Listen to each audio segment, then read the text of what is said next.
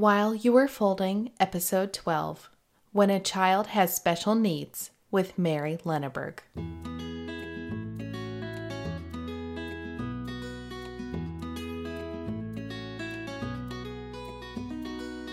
Hi, I'm Catherine Boucher, and you're listening to While You Were Folding. This show is my weekly excuse to talk about my favorite things: marriage, parenting, faith, friendship, culture, what I'm reading and watching, and whatever else strikes my fancy. I've been a wife for 10 years and a mother for 8. I won't pretend to be an expert. I will introduce you to some amazing guests, ask a whole bunch of questions, invite you into the conversation, and encourage you to share what you heard while you were folding. Let's go ahead and start with a prayer. In the name of the Father, and of the Son, and of the Holy Spirit. Amen. Heavenly Father, thank you for the gift of another week. Thank you for the gift of the change of seasons. Today, as I record this is the first official day of spring, but it still kind of feels like a winter day. We woke up with a little bit of snow around here, but we have the peaks of the grass turning green, and some of the flowers are starting to bloom, and the trees are starting to have little buds of leaves on them, and I'm a total geek. I love the gift of living in the Northern Hemisphere, where the liturgical calendar lines up so well with the seasons and what's happening in nature around us. So thank you for the gift of that, the gift of nature and the reflections that it gives us on what's happening in our faith right now as we approach the end of Lent and we enter into Holy Week next week. Please continue to be with us.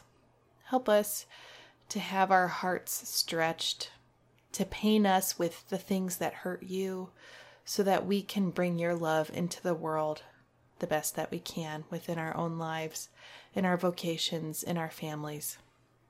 We pray these things through your name. Amen. In the name of the Father, and of the Son, and of the Holy Spirit. Amen. So I had initially planned on doing like another regular weekly recap on what's going on around here and just give you a glimpse into what's going on with my family. But instead, when I was preparing to edit this episode, I got a total wink from God. I called these God winks. So I like to plan this podcast out in advance as much as I can so that it doesn't become a stressor. I want it to continue to feel like a hobby and not a part-time job. And so I schedule the guests weeks out in advance, sometimes months out. And when I scheduled this interview with Mary Lenneberg, our guest for today, I had no idea that this episode was going to release on March 21st. And some of you may already know that March 21st is World Down Syndrome Day. And if you'd like to know more about World Down Syndrome Day, you can visit their website. That's worlddownsyndromeday.org. And that website has all kinds of awesome information. That's going to be the home database where people can share all of their videos and stories. And it's really just a chance for all of us to get to see how the world would look different without the beautiful people around us that have Down syndrome and what awesome contributions they bring to our world. The reason why March 21st is World Down Syndrome Day is because Down syndrome occurs when there is a triplication, when there are 3 of the 21st chromosome.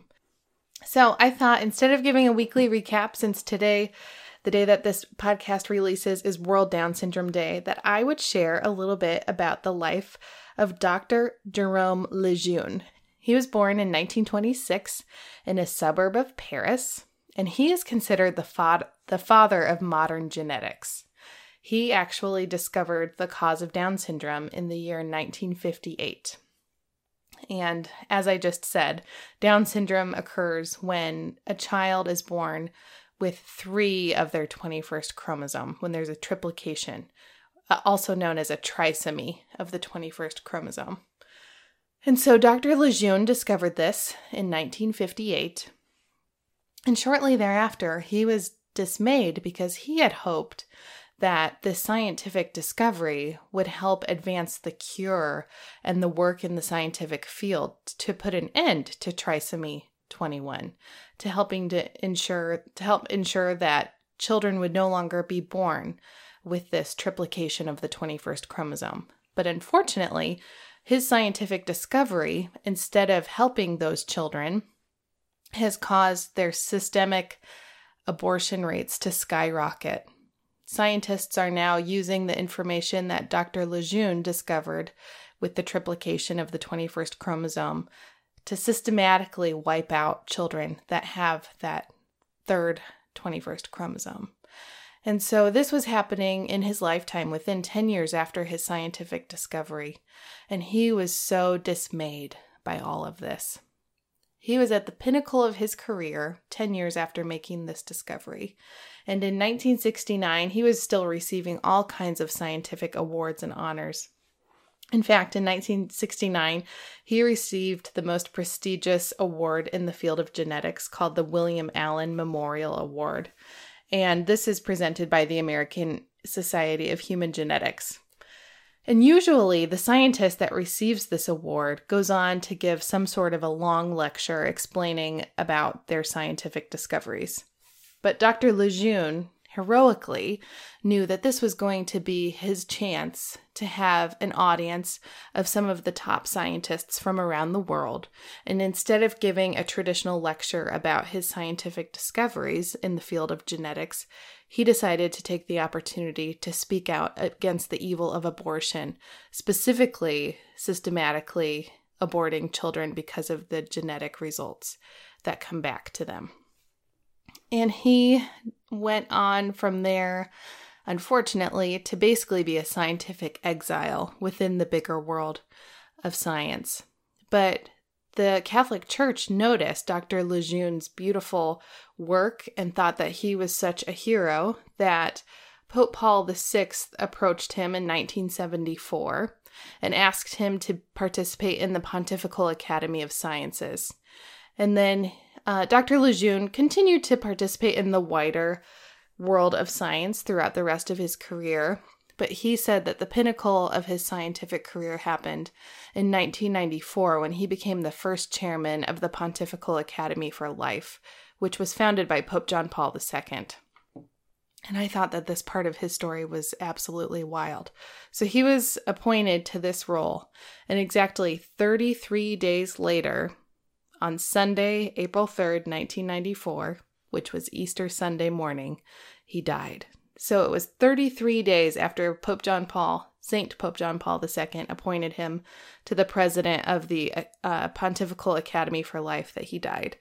And some of you also may know that Jesus died at the age of 33.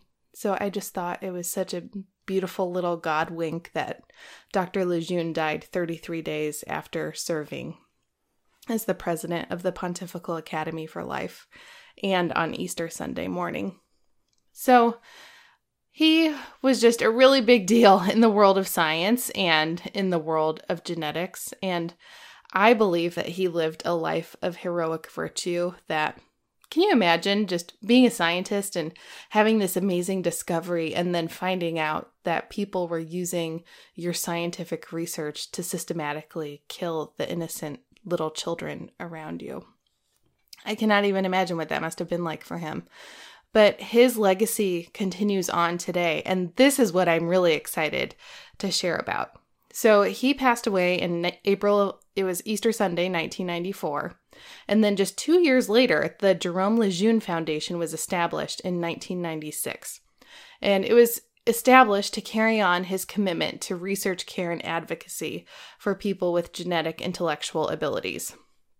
In 1997, they opened their very first hospital. It's called the Jerome Lejeune Foundation Consultation. And they have served over 8,500 patients with Down syndrome and other genetic disorders. And they say that their three missions are care, work, and advocacy. And what sets this hospital that's in Paris apart is that they have a multidisciplinary team that treats the whole person. And as you're going to hear in this podcast episode with Mary Lenneberg, children that are born or develop profound special needs require care from a multitude of healthcare professionals. So that includes physical therapists, occupational therapists, surgeons, pediatricians, etc.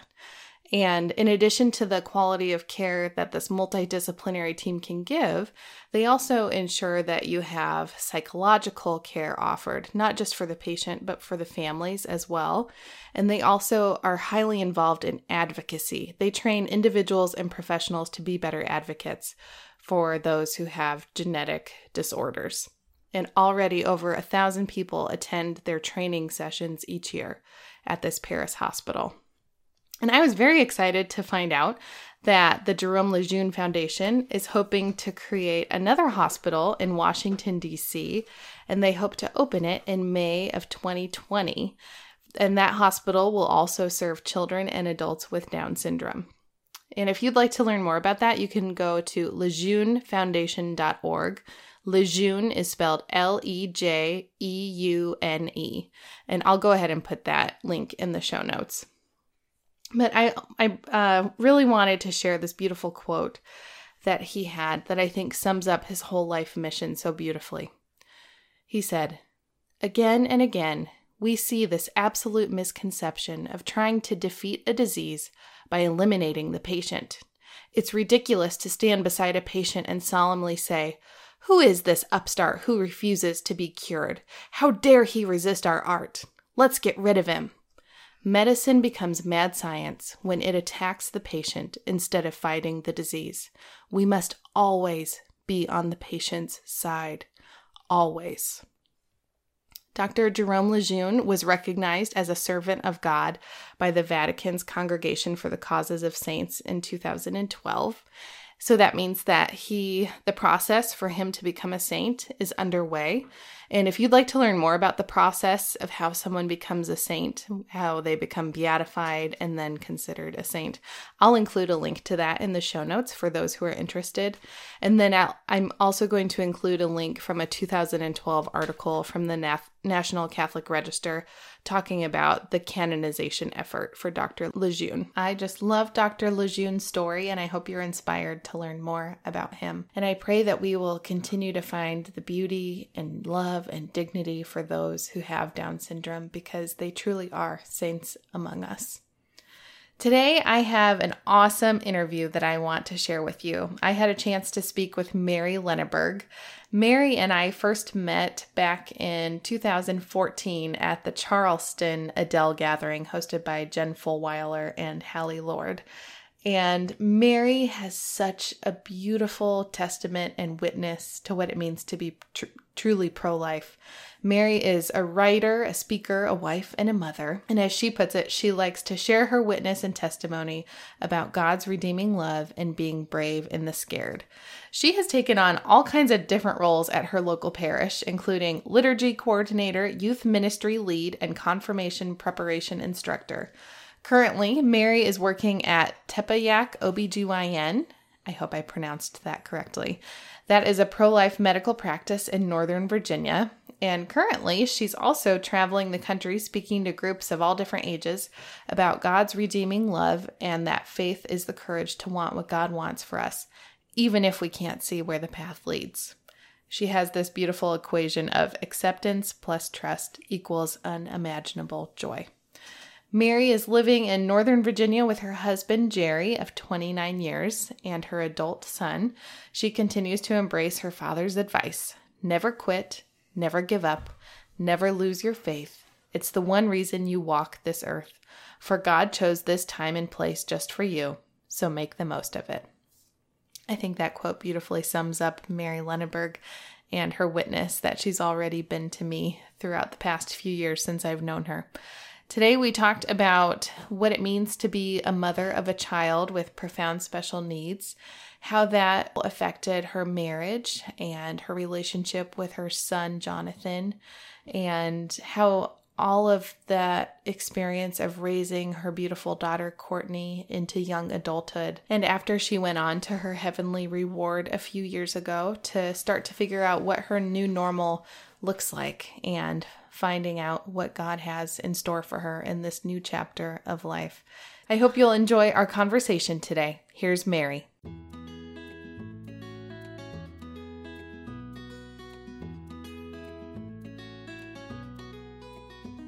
So I am Mary Lunneberg, and I live on the East Coast in Northern Virginia with my husband, Jerry.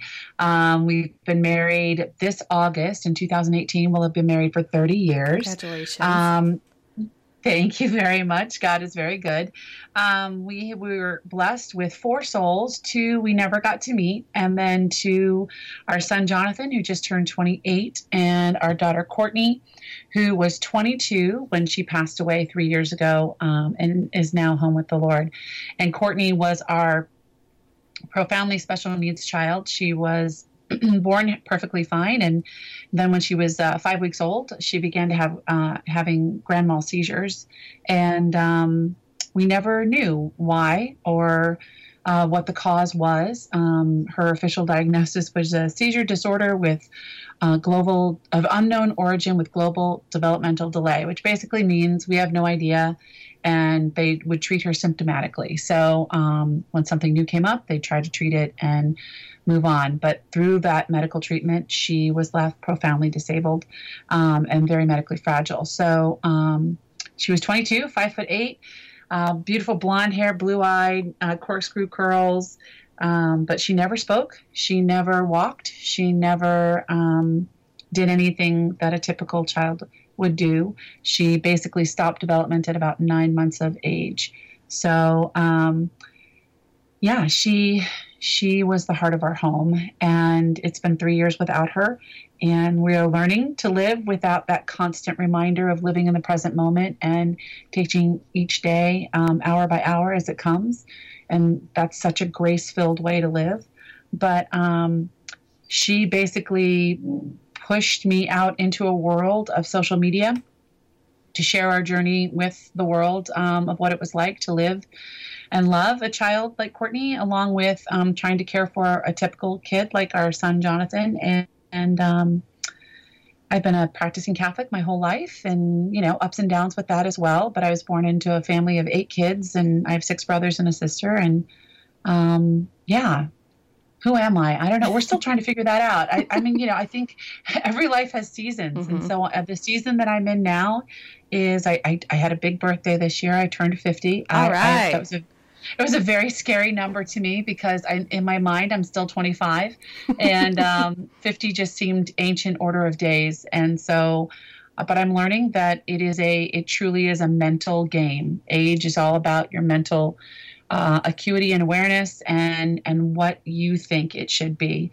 And I'm learning, that the body is changing, and the sleep habits are changing, and hormones are just awesome and tremendously awesome. We'll leave it at that. And, there's some adjustments that need to be made. So, who am I? Well, there you go. That's good. Where do you want to go with that? No, I think that's fantastic. That helps paint the picture of what your life looked like when you entered into marriage, and then you gave birth to Jonathan. And now are Jonathan and Courtney 3 years apart in age? Yeah, just about a little over 3. Courtney was born in August. Jonathan turned 3. He was born in 89. She was born in 92. Okay. So yeah, is that 3? 9. Yeah, that's 3. There you go. With my math, but okay. See, that's just math. You'll find out it's just not my game. Me neither. It's not my charism. We're good. So you were able to enter into this vocation of motherhood. You had 3 years at it with this beautiful, typical child named Jonathan. And then Courtney enters into the picture. And as you said, her special needs did not manifest themselves until later. So you thought that God had given you this other beautiful, perfectly typical child again. And then things started to change for you. Prior to Courtney entering into the picture, had you had any experience with a child with profound special needs, or was Courtney really your entrance into the world of special needs and what that looks like? Well, I hadn't had any experience with like a profound wheelchair bound individual. My best friend growing up, Suzanne, had a younger brother, Jeff, he was fully mobile, but he had intellectual disabilities. So he loved Michael Jackson. So in the 1980s, when Michael Jackson came to the height of his career, we would, he would just sing Michael Jackson songs. And I just remember laughing, and he would get so excited when you come into the room and say, "Hey, Jeff, how you doing?" And he'd be like, "Oh, Mary's here, Mary's here, Mary's here." And that's, it was just, I don't know. I just knew him as Jeff. And so I watched my best friend be an older sister, and it was just the two of them. She was the oldest and he was younger. Both her parents worked, so there's a lot of responsibility that Suzanne had that typical kids didn't have. I understood it and related to it because I was number 2 of 8, and I have an older brother and then myself and then 5 younger brothers. So I was kind of like the second mother. Yeah. So I understood. We kind of related to each other on that level. We just sort of mothered our younger siblings. So that was really my only experience. I did know a few individuals with Down syndrome, and if you've ever met anyone with Down syndrome, they are the most joy-filled people on the planet. Amen. And so, yeah, I did have some like very limited experience that way, but not with anything in relation to a medically fragile, handicapped child that required tube feeding and suctioning and wheelchair bound or anything. No, all of that was not even in my vernacular at all. Because as her special needs started to manifest themselves, it became very clear very quickly, from what I understand, just from reading your blog and following you over the years, that it was a steep learning curve for you. You had to figure out, just like you were just talking about, learning how to suction, and then she was wheelchair bound and so on. So can you paint a picture for the rest of us of what a quote unquote typical day looked like for you as you were raising this young girl with profound special needs? I know you already spoke to her diagnoses, but practically speaking, what did that look like for you and for the rest of your family? Well, it kind of changed over time, I have to say. When she was younger, it was easier, of course, because she's just a little person. Yeah. So, you could be in a stroller and not necessarily a wheelchair until she was probably, I think, 3 or 4. And then you kind of entered this whole new world. When she was 7, she got a feeding tube. That was a whole new experience because she was considered failure to thrive because she kept aspirating and choking on liquid and some of the more liquefied foods. So we entered into a different, you kind of leveled up in your care. But I'll go to kind of what most people know when I came into the blogging world 10 years ago.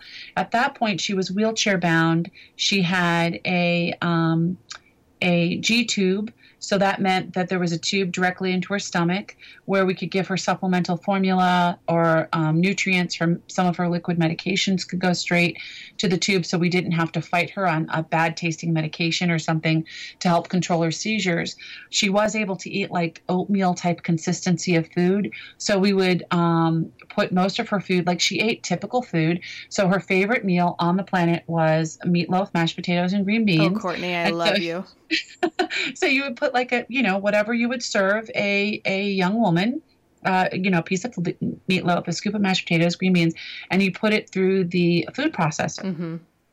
And she would be like a little bird. So she would smell it, of course, because she was cortically blind, which means the cortical nerve between her eye and her brain was dead. It was gray. It should be red and with good blood flow, but it wasn't. She lost that at 7 months of age. So she could see light and dark, and her sense of smell was very heightened. So she could smell when the food was cooking. And she sounded a little bit like Chewbacca. She never spoke English, but she would be like humming, like this. And then she would start what we call washing of the hands, which is if you watch kids with autism, they swirl their hands around like they're washing. Yep.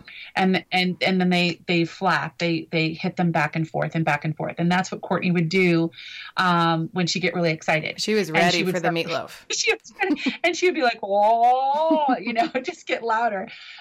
So if you were, let's say if we were at the mall, which we did take her out, and I never hid that she had special needs. We were out in the world, and you'd be at the mall. You'd have to be very cognizant that when you hit that food court and it was time for lunch, then you had best have everything ready, or else you were going to draw an awful lot of attention, which with Jonathan, when he was younger, would be hard for him. As he got older, he would just laugh.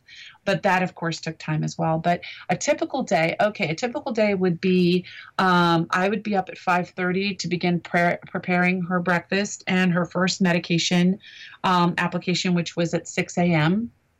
And then because she was not able to help in any way with her physical care, you're basically, you have a 5'8" baby. Yeah. And so you would have to, there was a lot of lifting. There was a lot of physical work for me to physically care for her. And you would have to help her get dressed. You would dress her like a child.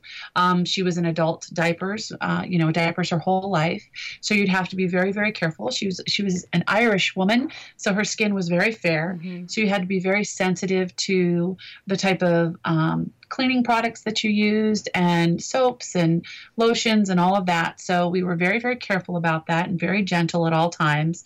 And then she was a typical young woman. She did get her cycle like a regular child. We would have to be, very cognizant of the 10 days leading into her cycle, because then her seizures would massively increase. And so I would know that. We actually charted using the Creighton method because she was diaper changed. Wow. So I could tell when we were coming into that time, and I would look at, she was very much she was a 31-day girl, 31-day cycle. So I would know that the 10 days leading into it, we would have elevated seizures. So I would mark that on the calendar and know that we didn't do doctor's appointments during that time. We tried not to schedule family events during that time because it would just be really, really stressful for me as her primary caregiver and for my husband as a secondary caregiver, that we would have to cancel plans or leave a family party or whatever because it was too hard for her. So all of that was part of our day. She ate like clockwork, noon, 10 o'clock snack, 1 o'clock lunch, 6 o'clock dinner, 10 o'clock snack. And gosh, that was that schedule for, I think, 12 years maybe. So you just kind of got into a rhythm. She was bathed every other day. But during her cycle, she was bathed every day, which sounds like torturous. But for her, the warm water was helpful and relaxing to her, and she would feel so much better. I would literally get into the bathtub with her, and we'd fill it up with bubbles and warm water, and we'd just soak. And she loved that. She loved a warm bath. Hated to get her hair washed. Lord Jesus, did the child hate to get her hair washed. She just, it was just her least favorite thing on the planet. So, I was cognizant of that, and, we just did it as quickly as we could. We brushed her teeth. We did all of these things. Now that sounds like simple care, but for a child who is tactily sensitive, who doesn't reach out to touch things, it's basically a full frontal assault on her every single day. Yeah. And so you would talk to her and tell her exactly what we're doing. And we did that from when she was a very, very small child. It was one of the best prompts that our very first physical therapist ever told us, and our occupational therapist was the same way. When you talk to these children, even if they cannot communicate back to you, they get used to hearing your voice, the cadence of your voice. They know what's coming next. They understand, okay, we're going to brush our teeth now. Here's the toothbrush. And I would kind of put the toothbrush on her teeth, and she would just open her mouth. Mm-hmm. Now, in the beginning, she didn't do that, but she learned, okay, this is what we're doing now. So when you would get her dressed, you'd say, okay, I'm going to put the shirt over your head. Here we go. Boop, there it is. Just like a small child, right arm in, left arm in. But we did that every day of our life, just so she knew what was happening. You wanted to always be very cognizant and respectful of the dignity of her personhood. And, I tried very hard to not ever be in public when we would have to change a diaper, which made it challenging, very, very challenging, because sometimes you just were.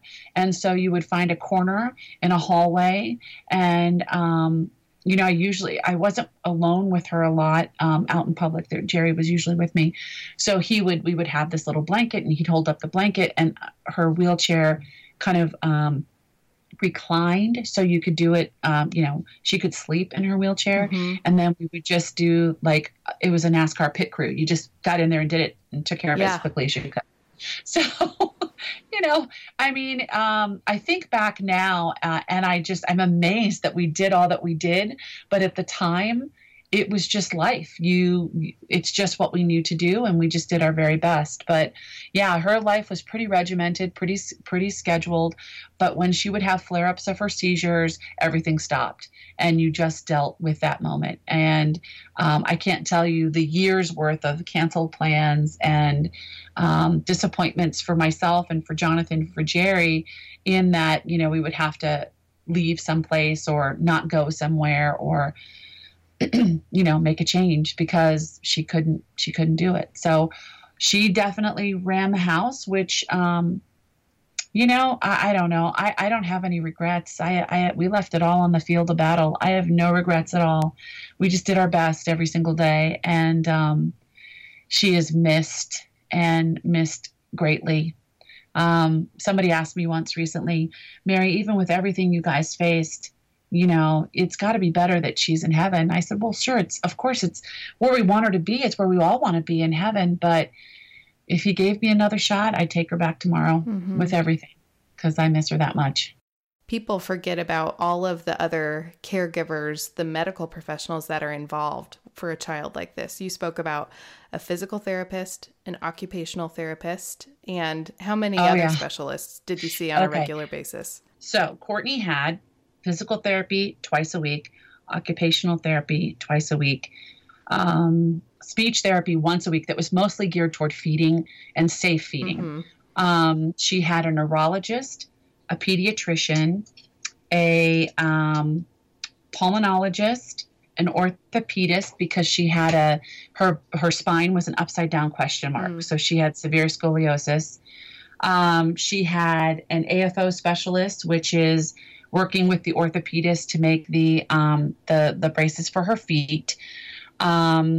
She had, we had a urologist working with liver and kidneys. We had, I think those are the ones that we saw pretty much all the time.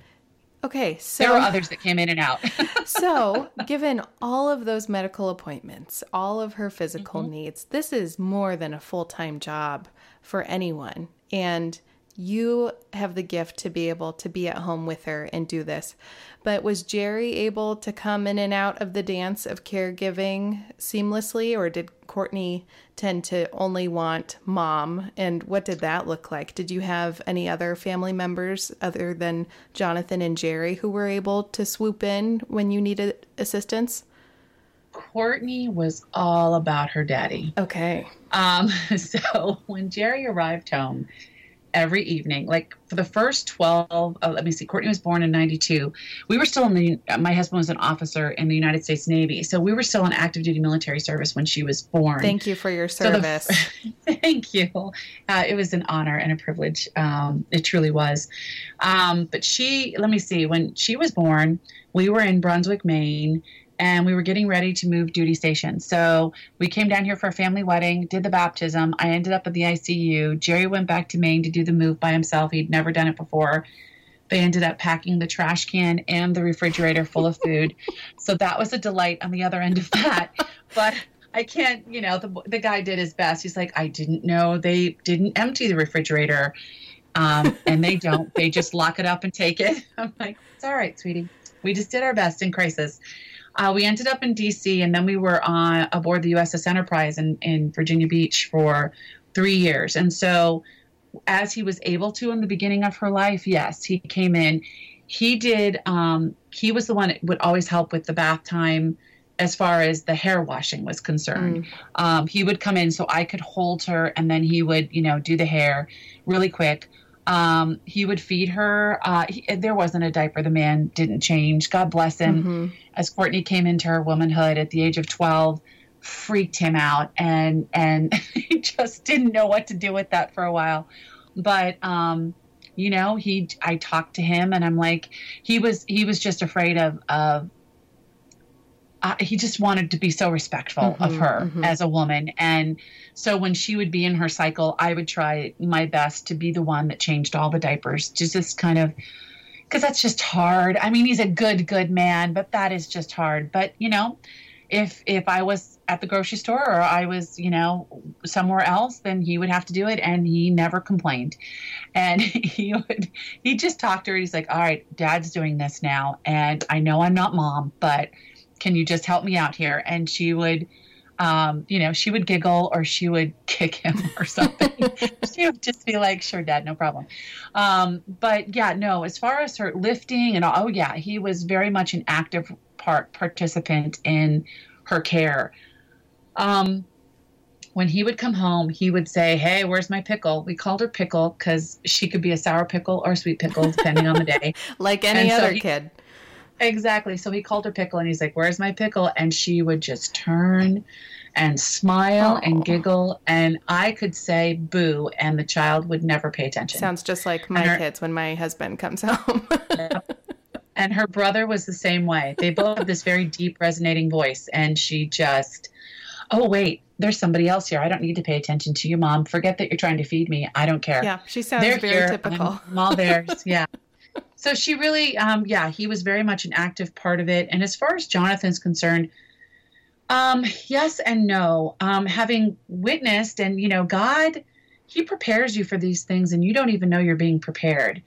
Like I mentioned, my friend Suzanne, I watched the pressure that was on her, and it wasn't a bad pressure. It was just the fact of their life, Her parents were doing their best. She was doing their best. And so when we knew that Courtney would be profoundly disabled and that there would be no miraculous healing from this, I was really cognizant of trying to make sure that Jonathan had his own life and that he didn't feel like he was responsible for her care, because he wasn't. That was his mom and dad's job. Yeah. But what we came to understand is there's no way to not do that. Sure. They will carry this responsibility because they love their sibling, and they will internalize things that you never understood it was even possible to internalize, if that makes sense. Yeah. As we came along in her care, he had a lot of outbursts as a small child. He got kicked out of preschool when he was 4. That was a year after she was born. We thought it was just typical kind of ADD sort of, we need a more stimulating environment kind of thing. What we came to understand later was he was basically acting out of fear and worry and concern that his sister was going to die. Yeah. And we didn't know that until he was 19 years old. Wow. And he came home from college, and he was really, really angry. And he was a straight A student, and in 2 semesters he was failing. And we didn't know why, and we didn't understand. And we were kind of doing the whole, listen, dude, you got to get your life together. Come on, what's going on? And he came home, and we sought counseling, because when your son comes home and puts his fist to the wall, you're kind of going, this is a problem. Yeah. And we need to address it. And we just didn't know. We looked at each other and were confounded as to what was going on. So we sought help. And in the process of that, he was diagnosed as being depressed, clinically depressed, and dealing with post-traumatic stress disorder due to 2 specific instances in his teenage life when he was home. Both the times I was at the grocery store getting milk and eggs, literally. But he was home with Courtney for those 10 minutes, and she stopped breathing both times. Oh.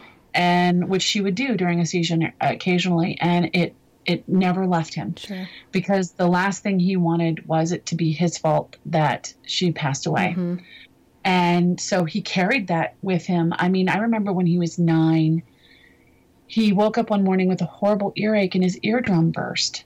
And he had blood on his pillow. And I was like, Jonathan, honey, this had to have hurt for 2 or 3 days.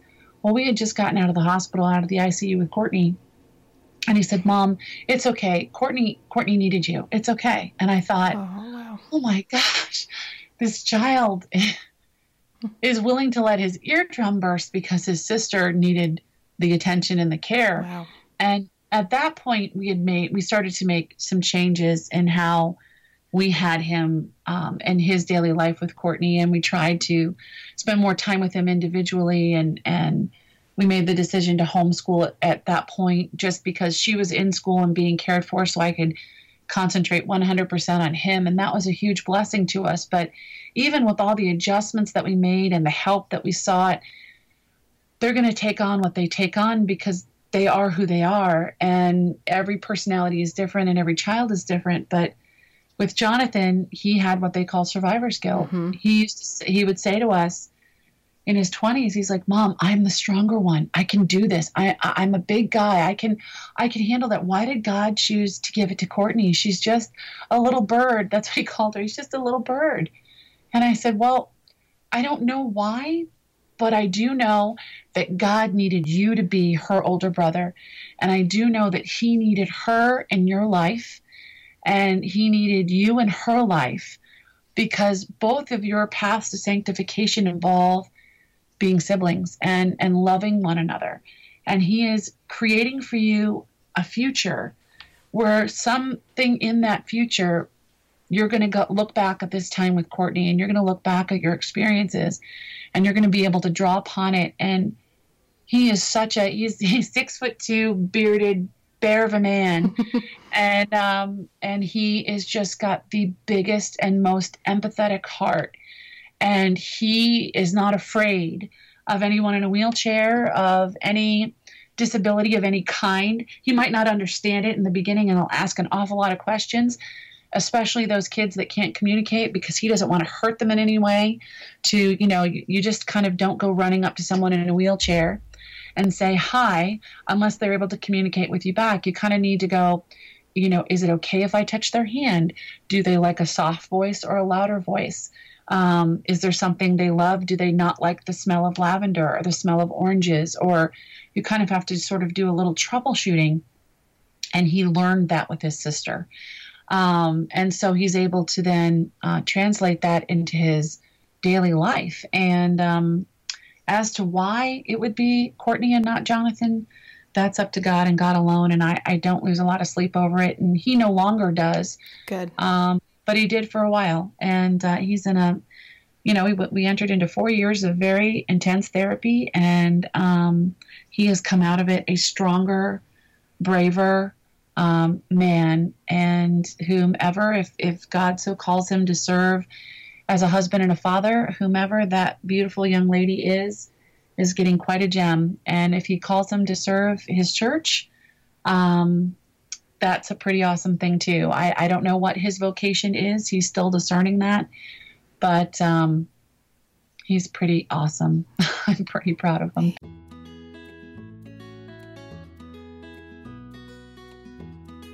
I would love to speak for a moment about woundedness. Every family that's made up of human beings has it. And I love how you share so openly about seeking out counseling to try and heal some of the wounds that happened as a result just of your family's lived experience, because we've all been there, whether or not we have a family member that has profound special needs.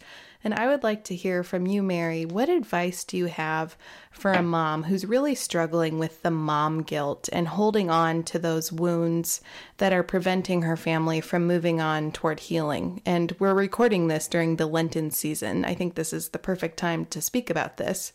What advice do you have for those moms who are really hanging on to those wounds, the mom guilt of, I really didn't spend enough time with this child, or I didn't meet this child's needs, or I completely missed what was happening in this child's life? Because we all have done that from one time or another. What would you say to that mom? I was going to say I do all of that on a rotating basis. Ditto. Yeah. What would I say to that mom? I would say, first of all, you're human. Yeah. We as moms, we seem to forget that. We forget that we can't be everything to everyone. There is only one who can, and his name is Jesus Christ. Amen. Preach so, number one, you cannot be everything to everyone. As much as you want to be, you just can't. My own mother and I have had wonderful conversations on this because my mother was a mom of 8. She had 8 kids in 10 years. And there are things that she missed and things that she talks about now, saying, if I could go back and do this again, I would. And we've talked about letting go. You have to let go of this, either through confession or through a spiritual director or through general Christian counseling. Whatever you need, help you need to seek, in order to do it, then do it. Don't be afraid. Be brave in the scared. Don't be afraid to seek help or counsel on it, because the more you allow it to seep into your everyday and you are carrying these backpacks of boulders in the wagon up the mountain, and you are never going to get to that mountaintop. You are going to grind yourself into the side of the mountain. And God doesn't want that. He doesn't want that for any of us. So we have to learn how to say, yeah, I messed up there. I did not do my best there. If it's a conversation with your child or your young adult or your adult child who is now having children of their own, where you go in and you restore and repair relationship, then you do it. It is an act of humility and an act of mercy and grace to do so. Because our life is all about community and relationship. And so if we can't have the fullness of relationship within our families, then it becomes ever so much harder to have it with a community that stands outside of our family. There are many things that affect those relationships. Addictions affect them, just woundedness from our own childhoods that we brought into our marriages and now we bring into our parenting. So I think I was really afraid of counseling. I was really afraid to seek outside counseling. And I thought, we weren't that family. Mm-hmm. And I say it that way because I think that's what a lot of people think. They think that mental health issues and emotional health and spiritual health, like they're all separate things, and they are separate things, but they all work together for the good. And so, yes, there are things spiritually you can do, of course, but there's also strong mental health that needs to, a healthy perspective on things that needs to happen as well. And so sometimes you need to seek counsel in that area and in the emotional health arena in order to really kind of come into that spiritual healthiness and fullness of personhood. So don't be afraid to ask for help. I spent a decade or more sitting in a corner trying to figure it all out, not wanting to embarrass my husband or my family, and put our dirty laundry out there. That's what I felt like it was. And when I started to first blog about things, I was very happy, clappy, cheerful. And then after about 2 years, I just pulled down the curtain. I couldn't do it anymore. It was hard. It was messy. It was broken. And so I kind of entered into a season of sort of breaking down the walls. And by sharing that experience, I hope and I pray that it allows somebody else who's sitting in the corner in darkness to turn the darn light on and say, you know what? I need help. I gotta figure something out. And what worked for me is not going to work for everybody. Mm-hmm. Families are so, they're as individual as the individuals in the families. Yeah. They're as unique as each unique soul that exists within them. What worked for me is not going to work for another family or another wife or mother. So you have to do your own investigating. You have to kind of be, just like I was an advocate for Courtney, I was her voice. I was her hands and her feet. I had to learn to do the same for Jonathan until he was an adult, when he could do it for himself. And even now, there's moments where, like adulting questions. He's like, Mom, I get a physical every year, right? I mean, I just call them up and make an appointment. I mean, how exactly does that work? Mm-hmm. Because, for so long, we took care of it for them. Sure. So you kind of, you just call them up, son, and you go in and you get it done. And this is why you have a job with insurance. And this is what all that kind of stuff. Now, you think of that with a special needs family. You have, a situation where the siblings are looking at each other going, how are we going to take care of our sister or our brother if something happens to mom and dad? Yeah. I mean, it gets super complicated. And, I look back on our time with Courtney, and yes, she had profound disabilities, but you know what? They were meant for us. There are other families that deal with things that are much more difficult than what we dealt with. And, on a daily basis. And so, and the loneliness and isolation that they feel just magnifies the older the child gets. So ask for help. And if you're one of those people that somebody's asking for help of, just empathy. Try for a moment to imagine what it is on a daily basis to not know what's going to happen from one minute to the next with this child. Mm-hmm. And if they are seeking help or counsel, or, can you run to the grocery store to get eggs and milk because I can't leave my autistic son because he's going to run away, Mm-hmm. or, undo the lock of the house and get out, and he'll hurt, he'll get hurt. So think about it in that term, and think about being the hands and feet of Christ to someone else. But seek help. Don't be afraid to do it. There's so many wonderful, awesome people that literally, when we finally did ask for help in 2007, was the first time we were going to lose our home, and we were running behind on the mortgage, and we had a second mortgage, and we just couldn't do it anymore. And we were sharing our hearts one night over dinner with a friend, and he looked at us, and this was before GoFundMe and before all of that. And he said, we're going to do a fundraising, and we're going to take care of this, because people have been, asking for years, how can we help you? And the two of you have been like, oh no, we're fine, until we really, really weren't fine. Mm-hmm. And they did it. We raised enough to pay off the second mortgage, and we saved our home. Wow. And from that point on, God used that moment of tremendous humility, because we had to open ourselves up to judgment and criticism. Mm-hmm. And there are still wounds that exist within our extended family. And we lost friends over that, to this day, that only God can repair, because we made our dirty laundry public. Yeah. We turned it inside out. And Mother Teresa was the one who said, in order for someone to be charitable, someone else has to be humble and ask for charity. Say that again. In order for someone to be charitable, to learn charity, there has to be someone that is humble enough to ask for the charity.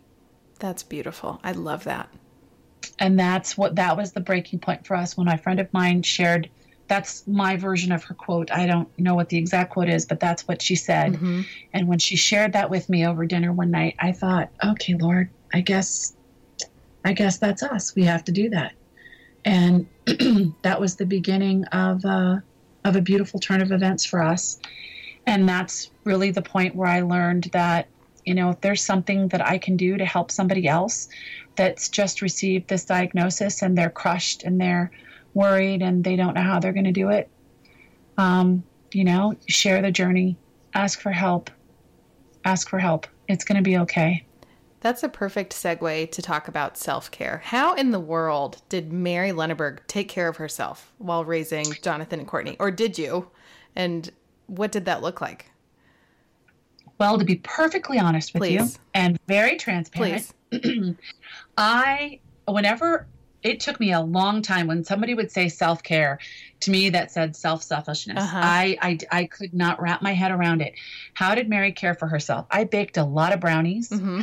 I ate a lot of ice cream. At one point, I was close to 300 pounds. And the breaking point for me was when I was having trouble physically caring for my daughter. Mm-hmm. And I realized that, and you'll see that in a lot of profoundly special needs families. You'll see that one parent might be obese. Another parent might have an issue with alcohol, or be a smoker, or they might go the other way and be uber healthy and constantly working out. Mm-hmm. You'll notice that in the special needs community, because people have no control over their special needs situation. There is no way I knew when Courtney was going to have another seizure. I had no indication ever. It just happened. Mm-hmm. So when you have so little control over your daily life, you tend to swing left or right to those extremes over your person. Yeah. Okay. So for me, I was Martha Stewart on crack. I baked, I sewed, I baked some more, I canned, I did, I smocked, did the English smocking. Courtney had beautiful English smock dresses. Because I never slept, because I would be by her bed watching for the next seizure. Mm. I made more throw pillows in a 10-year period than should ever inhabit the earth.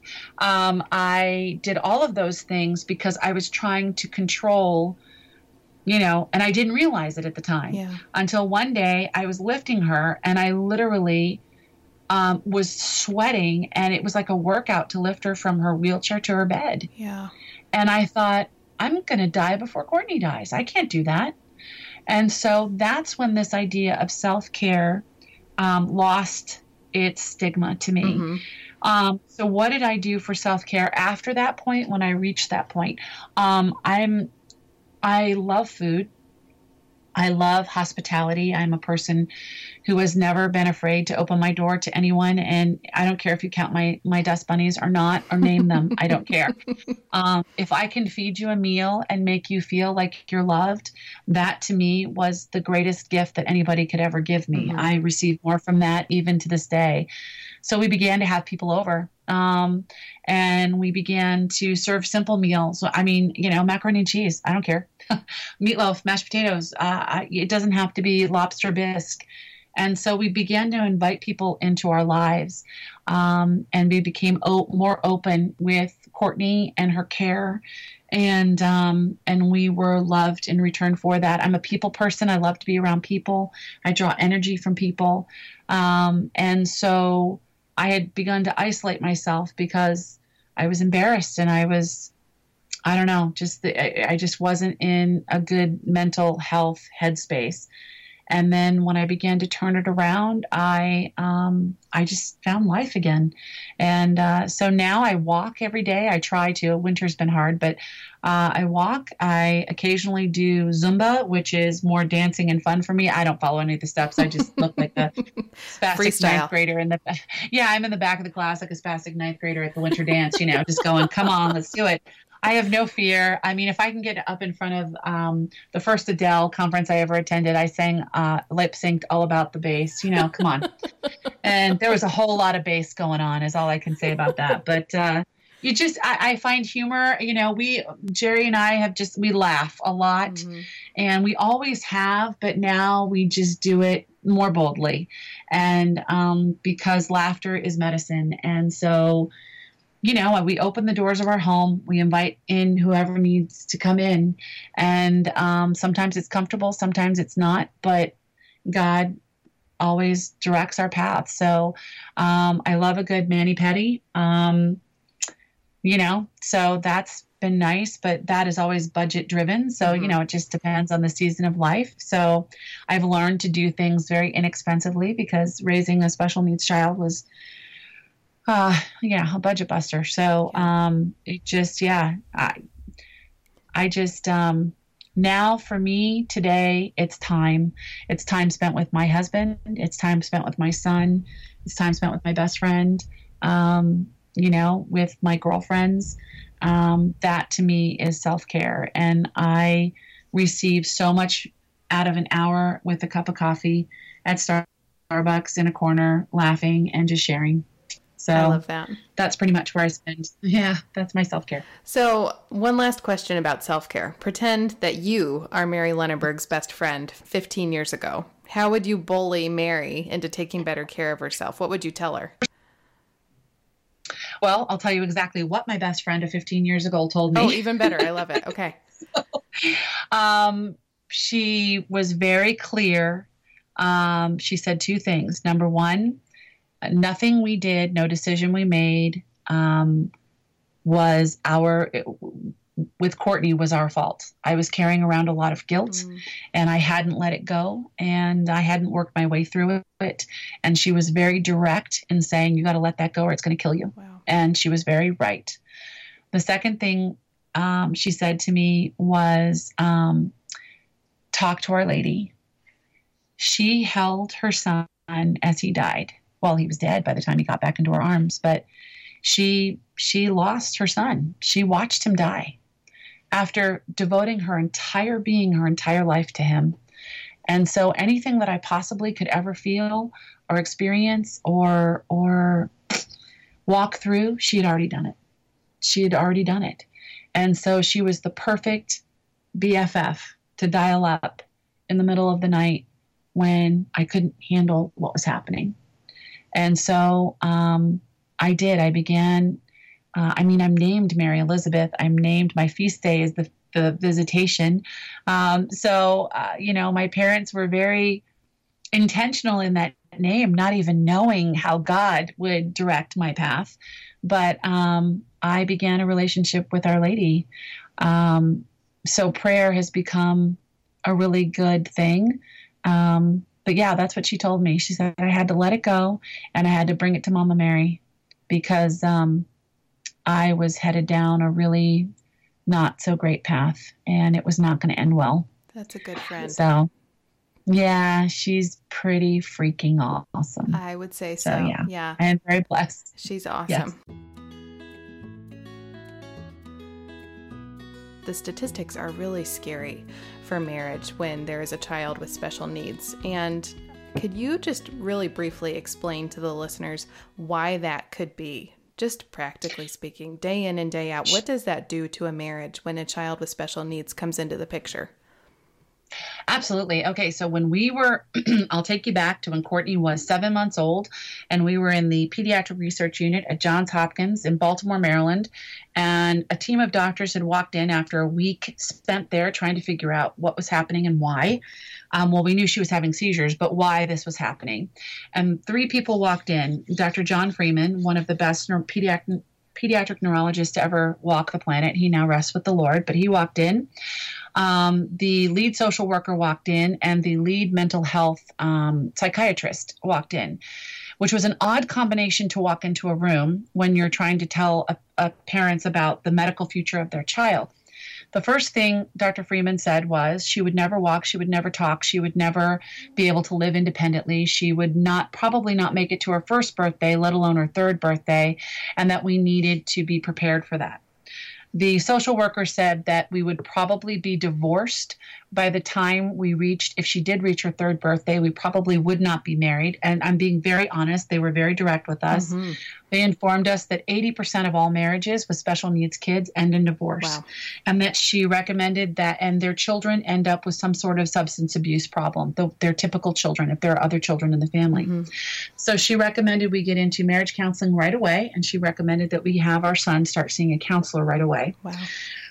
The third one was the psychiatrist who said those special needs siblings have a higher rate of suicide than any other siblings because they lose hope. Because their parents divorce, the children end up with one parent, or obviously one parent or the other, most typically the mother, and the father walks away. Wow. Now, in many cases, it's the other way around. So I that is shared equally among the sexes. Sure. But and that they end up isolated, alone, desolate, desperate, and suicide becomes a very active part of their thinking. So this was in 1993. Okay. Now you can imagine what it is like now. Mm-hmm. Okay? The statistics are even worse. They're even more horrific. So what do I say about marriage? Well, I praise God for my faith, my Catholic faith, because you see, my husband and I have a covenant, and a covenant is deeper than a contract. I am not his property. He is not mine. We are given to one another faithfully by God. We were created for the other to be each other's helpmate. Okay? I recognize that very early on in my marriage, and my marriage is not perfect. My husband had an addiction to pornography for the first 12 years of my marriage before God healed him of that addiction. And it still continues, like alcoholism. Once you have an addiction, there's a bruise that exists there that Satan likes to step on every once in a while. Mm-hmm. And so we are very vigilant about that in our marriage. The amazing thing for us, which I truly believe is God's grace, is that Courtney did not split us down the middle. Courtney brought us together as a team. We had a harder time after Courtney's death in my marriage than we did while she was alive. Because her needs, there was nothing Jerry wouldn't do or I wouldn't do or Jonathan wouldn't do to make her day better. Mm-hmm. We loved her that much. So when that was removed from our day-to-day life and our day-to-day marriage, we kind of looked at each other and thought, oh, what are we going to do now? Like, do you even care? She's gone. What marriage exists now? Do you even like me? Do you even think I'm pretty? Do I think you're cute? Do I even want you to be with me for the remainder of my life? I mean, these were really hard questions we asked each other because it was hard. I mean, the statistics of parents divorcing after they lose a child to death of whatever, however that happens, are just as hard as the ones of special needs parenting. Mm-hmm. So we not only made it through parenting Courtney and caring for Courtney, we made it through and are making it through grieving our daughter. And my only answer to that is the saving grace of our Lord Jesus Christ and our Catholic faith. It's truly, I don't want to make light of it, because we promised each other we wouldn't quit. My husband knelt down next to me in a rocking chair in Johns Hopkins after they came in, and they told us all of that horrible stuff. And he looked at me and said, I'm not leaving you. You're not leaving me. We will not desert our daughter. We will not desert our son. I don't care what kind of hell we have to walk through, but we're going to do this together. Mm-hmm. And I believed him, and I promised him the same. And there was a lot of stuff that we had to walk through. And it was messy, and it was painful, and it required marriage counseling and marriage mentoring, and it required the sacrament of confession, sometimes multiple times in a week during the hard parts. Mm-hmm. But in the end, he is my helpmate. I cannot imagine my life without that man walking next to me. He has expressed to me that he can't imagine the other way. And I'll give you this past weekend as an actual example. So this past weekend, we spent with 150 teenagers. We do youth ministry at our parish, and it was 5 different parishes gathered for a winter retreat. And I received a specific answer to prayer that I started praying 30 years ago. Wow. And that was for my husband to step into the spiritual leadership of our family. He's a convert to the faith, and it's not something that he felt comfortable with. I was the Catholic one, and then he became a Catholic 11 years into our marriage. But it just wasn't something that, I was the one that led prayers. I was the one that made sure the sacraments were taken care of, and, when the holy days of obligation were. But this past weekend, that man walked into the spiritual headship of our family. And he did it in such a bold and beautiful way, and as a witness to 150 teenagers, that I sat in the back of the room and listened to him speak with such grace and such hard truth that about what God has done in his life and how he has redeemed all things, that I wept quietly in the corner and I praised the good Lord. And I just want to encourage anybody that's listening to this that is really struggling in their marriage, really struggling to keep it together, that if you don't lose hope. Keep praying, persevere in prayer, persevere in seeking help and assistance in your marriage. Find a good couple that's a little bit further down the road from you and one that's a little bit younger than you, and allow them to mentor you, allow them to build good and holy friendships with you, because that's where your husband will go to seek counsel. That's where I will go to seek counsel. Those friendships are trusted and very, very precious. But don't ever give up hope, because those answers to prayer that you are seeking, God will answer one of 3 ways. He will either say no, he will say yes, or he will say, just wait with me because you're not quite ready to receive the answer. And this weekend I received a very specific answer, and it was 30 years of waiting. And yet when it came, I was finally ready to receive it. And it was just an absolutely beautiful and incredible moment that I will never, ever forget. And I'm so incredibly grateful to God for giving me. Wow. That's beautiful, Mary. And I'm so grateful to you and Jerry for sharing so openly about the reality of marriage with 2 human beings who we both come into this broken. And you have shared so beautifully about not just the brokenness, because we're all there, but when God enters into the picture and when we allow God into our marriages, the beautiful, awesome things that he can do with it. And sometimes it takes 30 years. But if we're patient and we work with him, he can do so much. So thank you for sharing about that so beautifully. You're very welcome.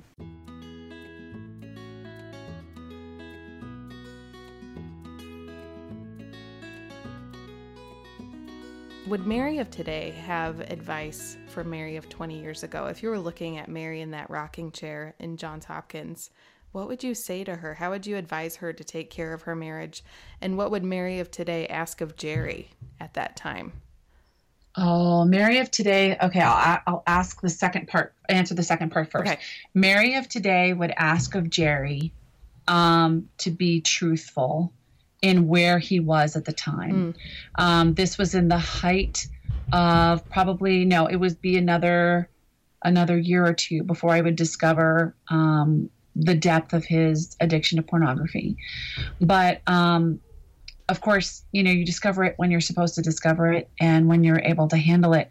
But my brokenness and his brokenness, I had an alcoholic father until I was 19 years old. Mm-hmm. And so the love of the father is something, my self-worth is something that I've always struggled with.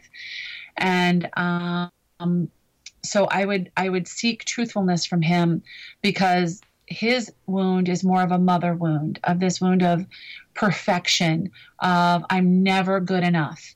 My wound is more of a father wound of I'm never good enough, and I never really heard the words I love you. I just heard the expectation. So what you'll recognize in that is we both suffer from the same wound. Yeah. We both did not feel like we were worthy. And when we found another who we could relate to, understand, and I could say to him, but you are worthy, and you are handsome, and you are smart, and you are capable, and you are my hero and my knight in shining armor. And, you look really cute in a flight suit, and let's do this, and he could say to me, you are smart enough. You are beautiful enough. You are talented enough. You are capable enough and strong enough. And how many Hallmark movies am I going to have to watch over the course of my married life to prove it to you? When you bring all of that together, what you see are two people that are seeking love and complete acceptance with the other. And what he didn't know of me and I didn't know of him at that time was how broken we both really, truly were. And that it would be in exposing that brokenness to the other that we would truly come together as a couple to say, you are worth fighting for. Mm-hmm. You are worth fighting for.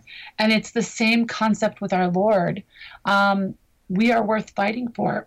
Our souls are so precious to him that he goes to battle every single day to make sure we understand how precious we are in his sight, and to make sure that we know at any time we can choose love, and we can choose him. We can choose redemption. We can choose to receive mercy and forgiveness, and we can come back home. It's the whole idea of the prodigal son. Mm-hmm. Once the father saw him coming home in humility, he ran to him. He did not wait for the son to come home. He ran to him, arms open wide, and said, come to me. And that is what we learned to be for each other.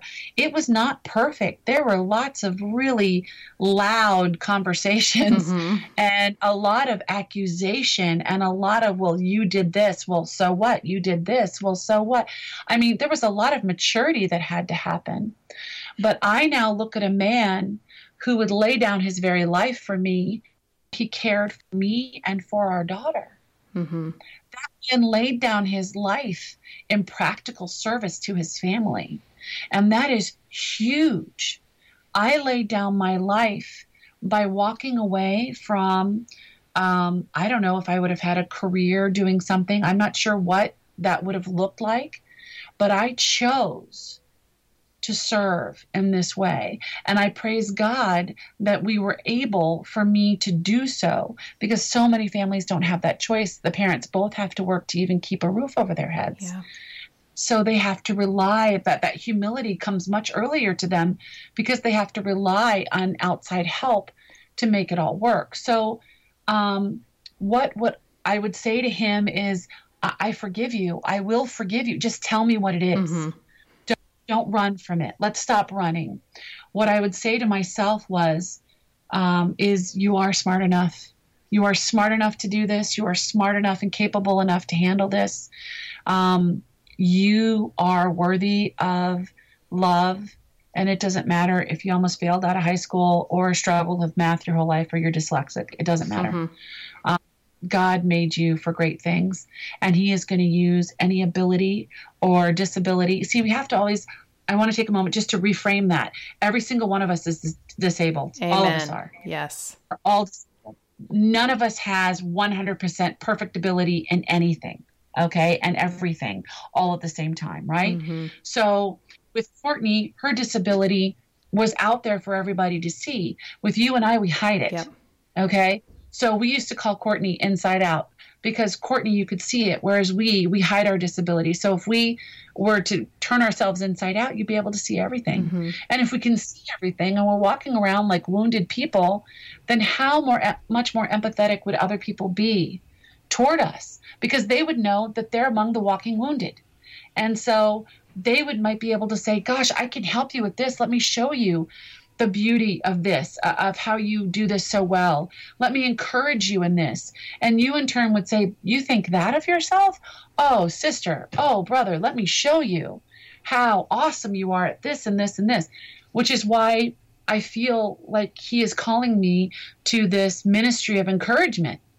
Okay, because we need to lift each other up, not only in encouragement, but in prayer. Mm-hmm. Because see, when you're lifting someone up, what is happening? You're lifting them up above you, ahead of you. You are humbling yourself and lifting someone before you. Mary, to our Lord. That is something that I have always really admired about you. And I want you to hear this compliment and not deny it. I want you to hear me say this. I have always truly admired your ability to be not just a cheerleader, but a genuine cheerleader for all of these beautiful women and families and young people that you minister to. I have only gotten a chance to speak with you briefly at the Adele gathering, but I have watched you in person and with me personally, taking that time to carve out that individual attention and let that person feel like they're the only person in the room when you're surrounded by hundreds of others, and to let them know the love of Jesus and to convey that to them. And that's a gift. So thank you for doing that and for answering God's call. I love that about you. Thank you. I appreciate that so much. I know for me, it's just what I've always done because I know what it is to be kicked aside. Mm. I know what it is to be called stupid. I know what it is to be made to feel less than. I know what it is to walk into a room with your child in a wheelchair and your hyper 12-year-old, to have people just instantly stare at you. I know what it is to walk around a grocery store as your daughter sounds like Chewbacca and to turn a corner and have her kick her leg out and take out an entire end cap of green beans. So yep. I know what it is to be the one to draw all the negative attention. And I don't ever want anyone in my presence to feel smaller than. I don't want to be responsible for ever making anyone feel smaller than. And I know that I have. I'm not perfect by any means. I know that I have held grudges and I've made judgments, and I have asked and relied upon the mercy and grace of our Lord God to forgive me for that. And if I've done that to anyone that's hearing the sound of my voice now, please understand that I ask your forgiveness. I just know what it is to be alone, mm-hmm. and to not feel like there's anybody in your corner. And I am so grateful that I had people in my life to lift me up before the Lord and to show me the truth of it. And my husband, really, I have to say, is my greatest cheerleader. The Lord Jesus first and then him. And I am beyond grateful for that. And it's hard earned. You know, yeah. When you've been through the fire, you come out the other side to the healing. And I don't know what's ahead for myself or for him or for us as a couple or Jonathan or our family. I don't worry about that. I let God worry about that. I just try to live in the present moment and do my very best to be there for whoever needs me to be there for them.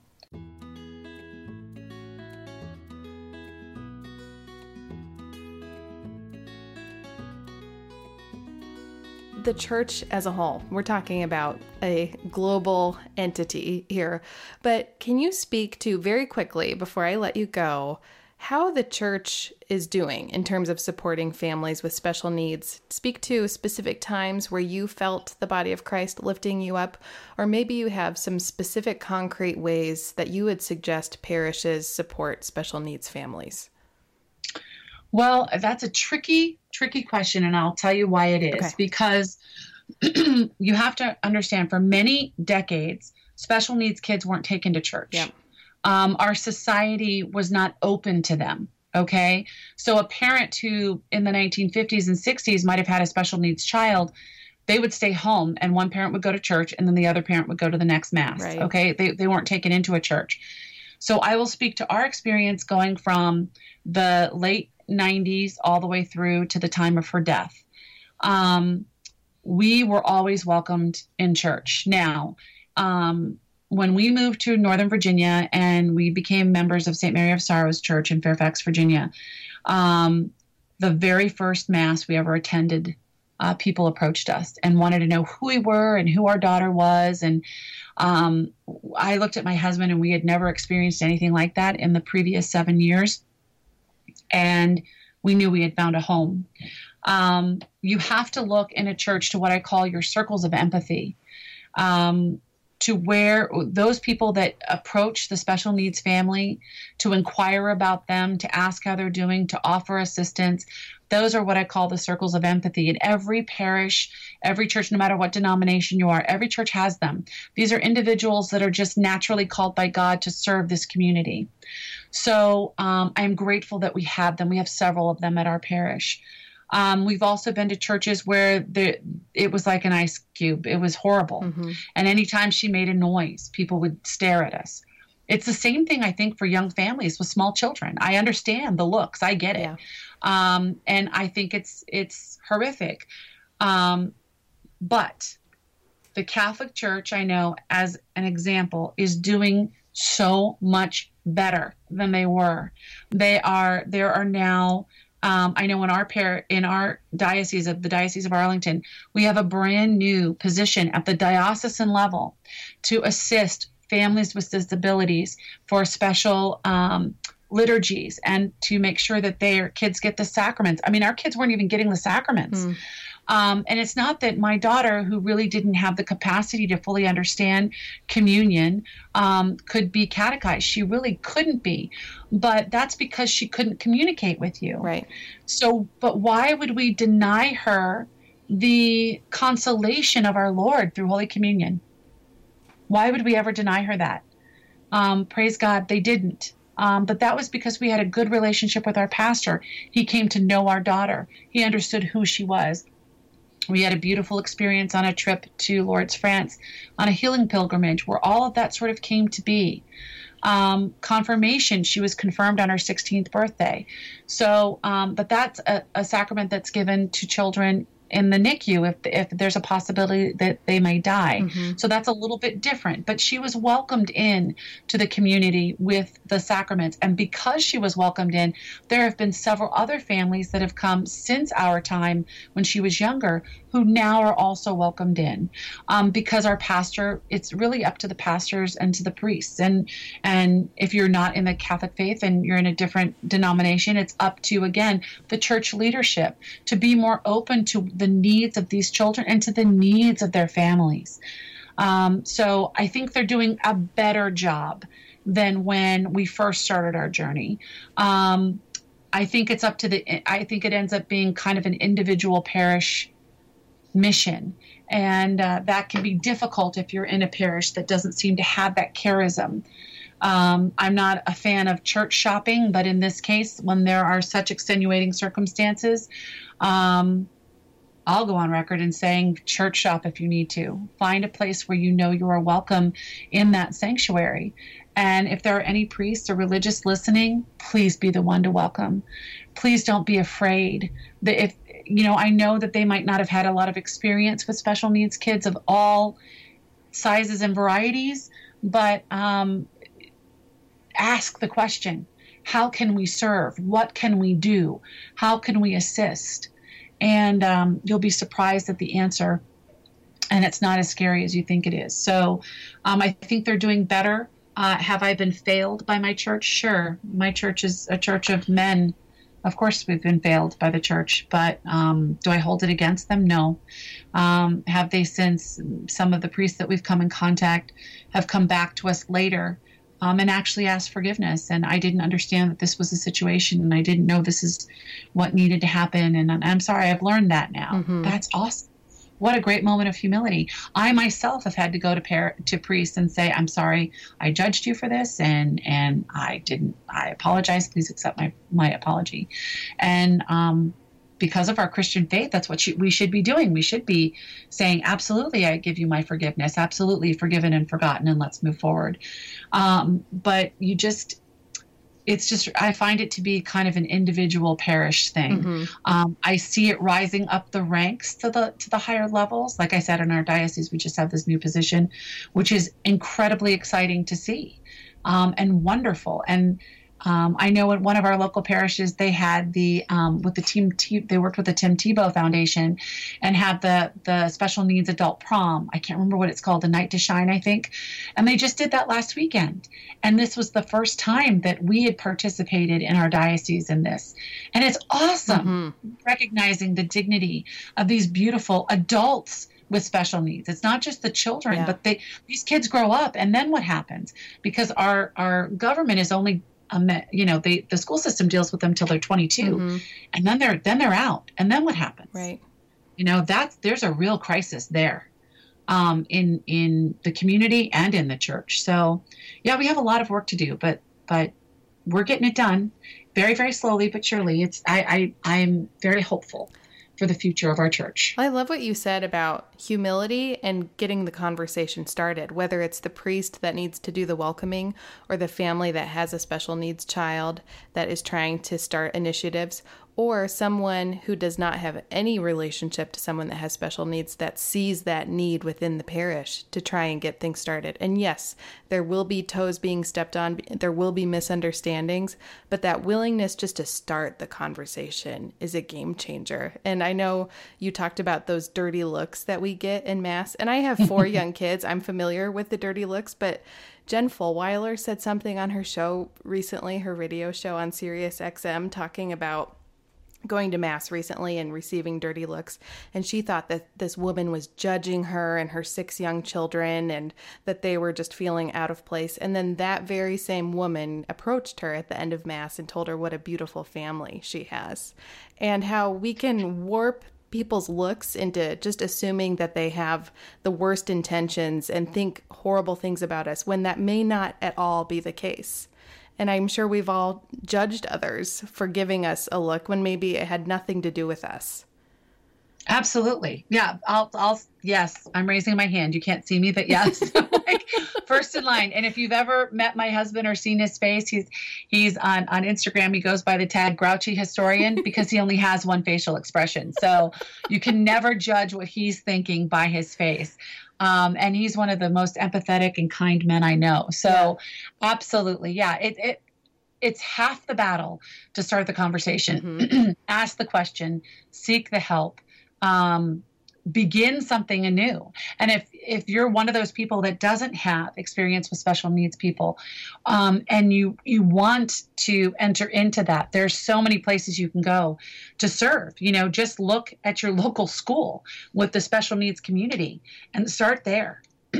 Yeah. Or at your parish, or with the Knights of Columbus, with the Marian Homes or the Kovar that they do. I mean, there's so many places to go. There's so many people that need help.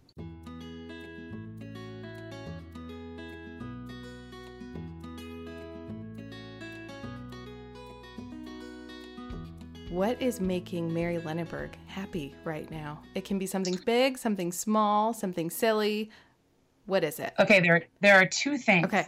First, time with my spouse. Just time, the 2 of us alone. It's like dating all over again, but better. So I will say, in the big thing, time, and really time with our son Jonathan as a family, which gets harder the older they get and the more independent their lives are.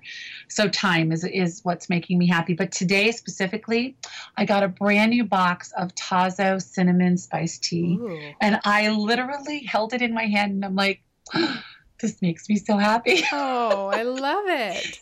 So yeah, I look forward to my cinnamon spice tea tonight. That's going to be good. Fantastic. So, Mary, before I hang up with you, do you have any projects or upcoming events that you'd like the listeners to know about? Well, I'm headed to Grand Rapids, Michigan in March to speak at the Grand Rapids the Diocese of Grand Rapids Women's Conference. So on March 17th. So if anybody's up in the Grand Rapids, Michigan area, come give me a hug. I'd love to meet you. And then I'm in Bend, Oregon, for their Diocesan Women's Conference in June. And those are the two big ones coming up. There's a lot of other things happening. I asked for prayers in my writing. I have been approached with a project that we'll see how that goes. But it's scary to ask a dyslexic to write. And I do have a blog for 10 years, but I feel like that's a conversation. It's not really writing. So I'm kind of working with the Lord on that. And I'm available to come to parishes to speak to groups. I speak to anybody and everybody. We've been in youth ministry for 10 years now, so we do a bunch of that. But you can find me online at www.marylenneberg.com. And I'm on Instagram. That's where I spend the most of my social media time. I would have to say it would be Instagram. And also on Facebook. Just look up my name. Fantastic. Well, Mary, thank you so much for giving so generously of your time. I could talk to you all day long, but before I take any more of your time, I better let you go take a nap so you can recuperate from your big weekend with all those high school students. Oh, they all went home to their parents. I'm good. Well, Mary, God bless you. God bless you in your ministry. I'll be praying for you with your writing projects and these upcoming talks that you're going to be giving. God is doing big things in your life, and I am so grateful for you. So thank you. Thank you right back. I'm so excited for you with this new podcast. I binge listened over the leading up to the weekend, and sister, you got some gifts. Oh, well, thank you, Mary. It's very exciting. I'm so excited for you. I think it's great. Well, it's easy to promote it when I have fun people like you come on. So thank you for being a guest, and I will let you know the moment it drops. Thank you. Okay, thanks, Mary. Have a good evening. Talk to you soon. God bless. Bye. If you would like to find Mary online, you can see her at marylenneberg.com. You can also find her on Instagram. If you're not already following Mary, you need to find her on Instagram. Her and her husband Jerry are totally killing Insta stories. They are awesome. Mary's also one of the great contributors to Take Up and Read. If you don't already know what they are all about, go ahead and visit takeupandread.org. That's going to do it for this episode of While You Were Folding. As always, please keep sending your questions and feedback to me. You can find me on Facebook or Instagram, or you can email me at podcast@catherineboucher.com. Please keep sharing the show with your friends. We have listeners in 45 states and in 15 different countries, and I am blown away by the number of you who continue to reach out and let me know on a daily basis that you're listening. Philip, I think, is getting a little bit bitter because he has at least one patient every day that has not met me in real life tell him, "Hey, does your wife do that podcast?" And yeah, he likes to jokingly complain that he's tired of living in my shadow, which is absolutely hysterical because everyone loves Dr. Phil and thinks that he's awesome. I hope you have a wonderful week. Until next time, don't be afraid to begin again and share what you heard while you were folding.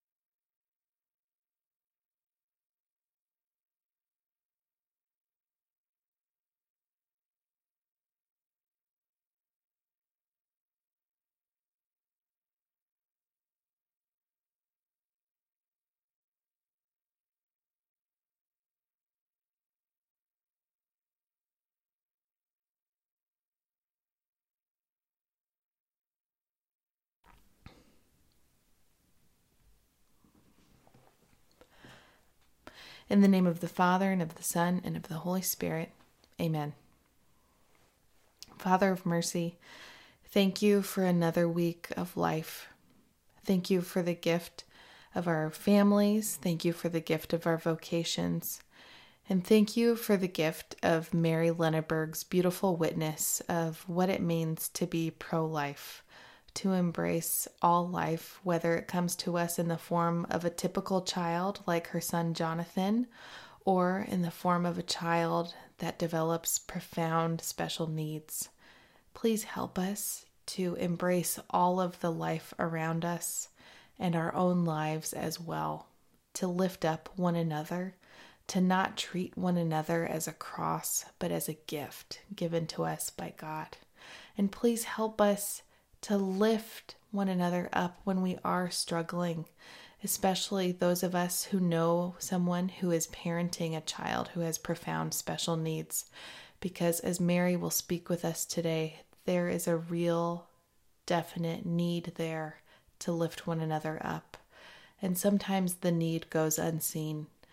Please encourage those of us who are parenting children with special needs. Help us to be encouraged by today's message that we hear from Mary. And also, please encourage all of us in our vocations, whether we are single, married, or we are religious or a priest. Just lift us up.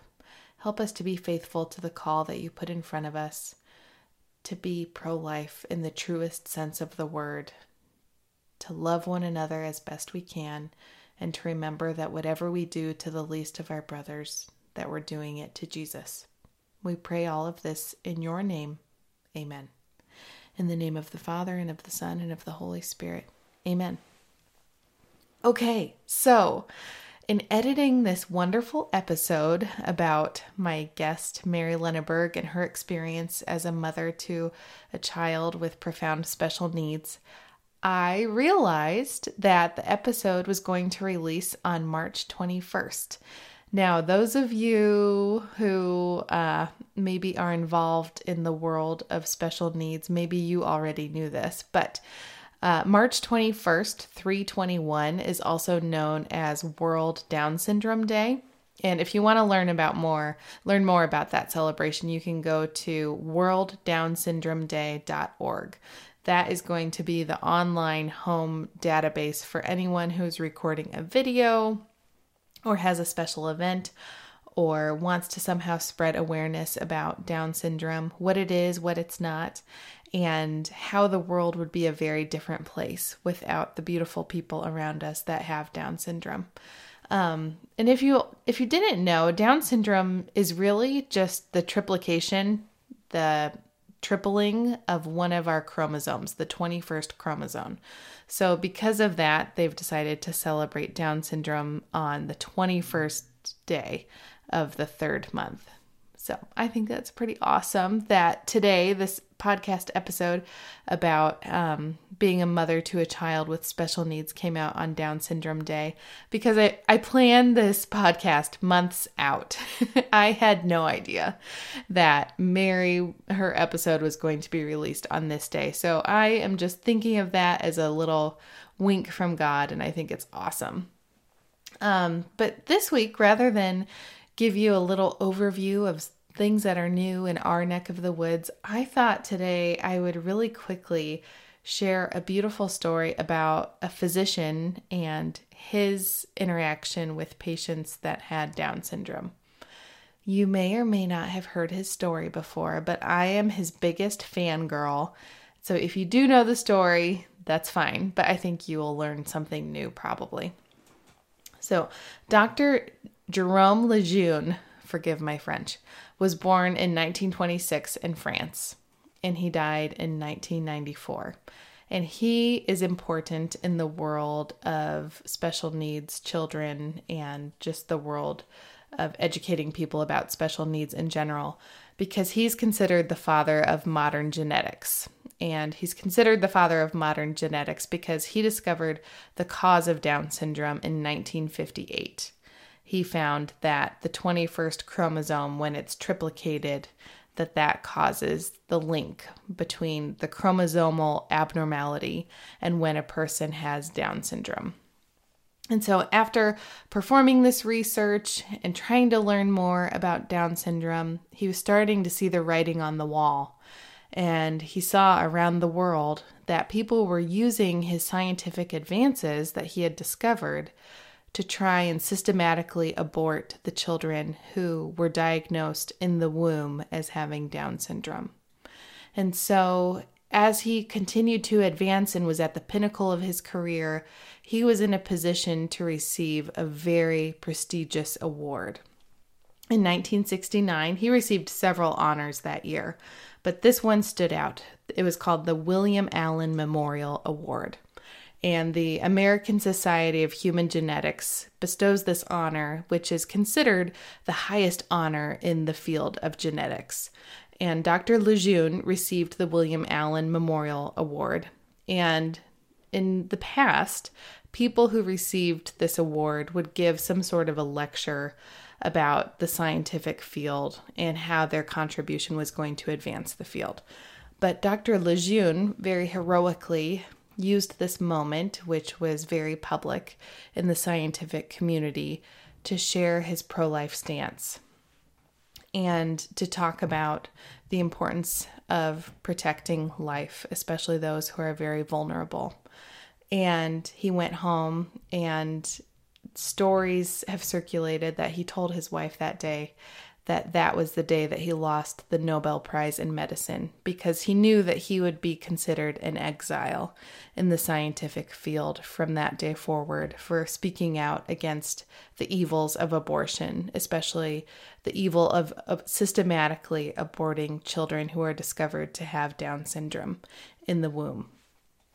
And he was just devastated by the fact that his discovery, which he thought was going to help propel the world of medicine toward finding a cure for Down syndrome, was instead being used for evil, being used to extinguish life among the innocent.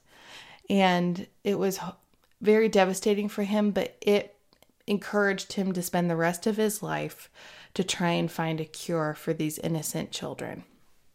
And in 1994, Pope John Paul II appointed him. He was the first president for the Pontifical, now I'm going to mess up the name. It was the Pontifical,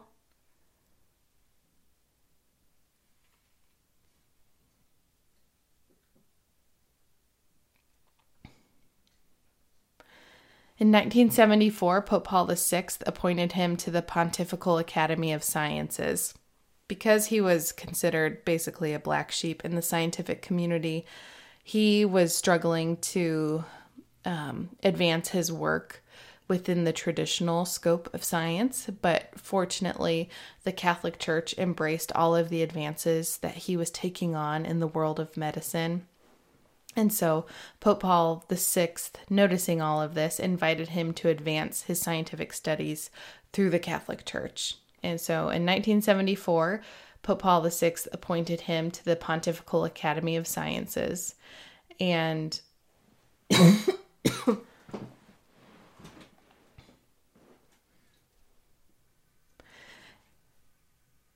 1994, he became the first chairman of the Pontifical Academy for Life that was started by Pope John Paul II. And interestingly enough, just 33 days after serving on that committee as the first president, he died of cancer. It was Easter Sunday, April 3rd, 1994. And 2 years after his death, the Jerome Lejeune Foundation was established to carry on his commitment to research, care, and advocacy for people with genetic intellectual disabilities, not just Down syndrome, but the various genetic intellectual disabilities that he had discovered up until that point. And just a year after the foundation was established, in 1997 in Paris, the Jerome Lejeune Foundation developed and opened a hospital. And this hospital is amazing. It is the first specialized medical consultation center in Europe to provide care for thousands of people with Down syndrome, not just children, but adults as well. And they continue the threefold mission of care, work, and advocacy for those with the genetic disorders. And they are hoping, the same Jerome Lejeune Foundation, they're hoping to launch in May of 2020 a Jerome Lejeune Hospital in Washington, D.C. for children and adults with Down syndrome. And what makes these centers special is they have a multidisciplinary team in place to treat the patients that come to them with Down syndrome. The goal is for them to treat the entire person. So not only do they have the occupational therapist, the physical therapist, the pediatrician, the neurosurgeon, etc., but they also have the psychological component being taken care of, the nutrition component being taken care of, all under one roof. Because as those of you who have experience for children with special needs, oftentimes when you have a genetic disorder like Down syndrome, you do not have just one system being affected for that individual with their physical abilities. You also have the cognitive abilities being affected. You have the nutrition being affected by how the body is going to metabolize and process whatever nutrients they're trying to take on. And so it's such a gift for these families to be able to have medical staff that are not only cutting edge and trained with the most recent treatments, but they're able to give the person the dignity they deserve by recognizing that that individual needs not just one area of medicine, but multiple areas. And the physicians and the medical staff are able to not only coordinate care, make sure the medications that they're prescribing are working in unison with everything else that's helping to take care of that specific patient, but also helping the family to be better advocates for themselves and be in better communication with the entire medical team that's caring for the individual. So I'm very excited to learn more about the Jerome Lejeune Hospital that they're hoping to open. Again, that's May in 2020. And if you want to learn more about that, you can go to the LejeuneFoundation.org website, and I will post the link to that in the show notes. And you also would be encouraged to find out that the Vatican, the Congregation for the Causes of Saints, recognized Jerome Lejeune as a servant of God in 2012. So that means that his cause for canonization was opened back in 2012, and it continues to move forward. And I believe that Jerome Lejeune lived a life of heroic virtue, just from the little bit of research that I've done about him. And I continue to pray that there will be a miracle attributed to him so that his cause for canonization can move forward. So please pray for Jerome Lejeune for the success of the foundation as they try to open a hospital, that his prayers to find a cure for Down syndrome can come to fruition so that we can protect the most innocent and vulnerable among us. And I think some of us, especially those of us who know a loved one who has Down syndrome, maybe are a little bit uncomfortable with the idea that Dr. Lejeune focused so intently on finding a cure for Down syndrome, because those with Down syndrome have the most beautiful souls. We believe that they're incapable of sinning, and therefore they're saints among us. And so why would you want to get rid of that by finding a cure? And Dr. Lejeune's attitude was that because Down syndrome is a disorder of a chromosome, that it is treated as a disease in the medical community. And he's quoted as saying, "Hate the disease, love the patient. That is the practice of medicine." Another beautiful quote that he said was, "Again and again, we see this absolute misconception of trying to defeat a disease by eliminating the patient. It's ridiculous to stand beside a patient and solemnly say, 'Who is this upstart who refuses to be cured? How dare he resist our art? Let's get rid of him.' Medicine becomes mad science when it attacks the patient instead of fighting the disease. We must always be on the patient's side. Always." end quote. And so it's not so much that he thinks those with Down syndrome are problems in and of themselves. He dedicated his entire life to loving those individuals, and the foundation continues to make sure that those individuals that have Down syndrome and their families know how loved and cared for they are. The Jerome Lejeune Foundation has an advocacy network in place, and the hospital that's opened in Paris, they have over 1,000 people that attend training at the hospital every year to become better advocates for those with Down syndrome. And so please don't walk away from my imperfect presentation think that Dr. Lejeune thought that those with Down syndrome were not worth saving. Quite the contrary. He dedicated his entire life to being the best possible advocate he could be because he saw the systematic abortions that were happening. And I have looked at the recent statistics, and you may have read them as well. I believe it was in Iceland in recent years. I should have looked this up before I started to record, but I'm pretty sure it was in 2015 in Iceland. They were boasting about having a 100% rate of not having any children with Down syndrome born in their country. And the reason for that, of course, is because of prenatal testing and individuals finding out that they have a child with Down syndrome in the womb and then systematically aborting those children. And so there's a reason for that number, and unfortunately, it's not because the science that Dr. Lejeune helped to find is being used for a cure. That's not why we have 100% no children being born with Down syndrome. It's because the scientific advances that Dr. Lejeune put forth are now allowing so-called doctors to kill these children because they're no longer wanted by their mothers and fathers. So we pray for Dr. Lejeune's soul. We pray for his cause for beatification. And we pray for a miracle so that his cause can be moved forward. And I hope that you'll continue to share his story. And I hope that you're doing something special to celebrate World Down Syndrome Day today. If you want to learn more about World Down Syndrome Day, go to worlddownsyndromeday.org, and you can find more videos and stories there. And if you want to find out more about Dr. Lejeune and his foundation, visit lejeunefoundation.org. I will have both of those websites in the show notes.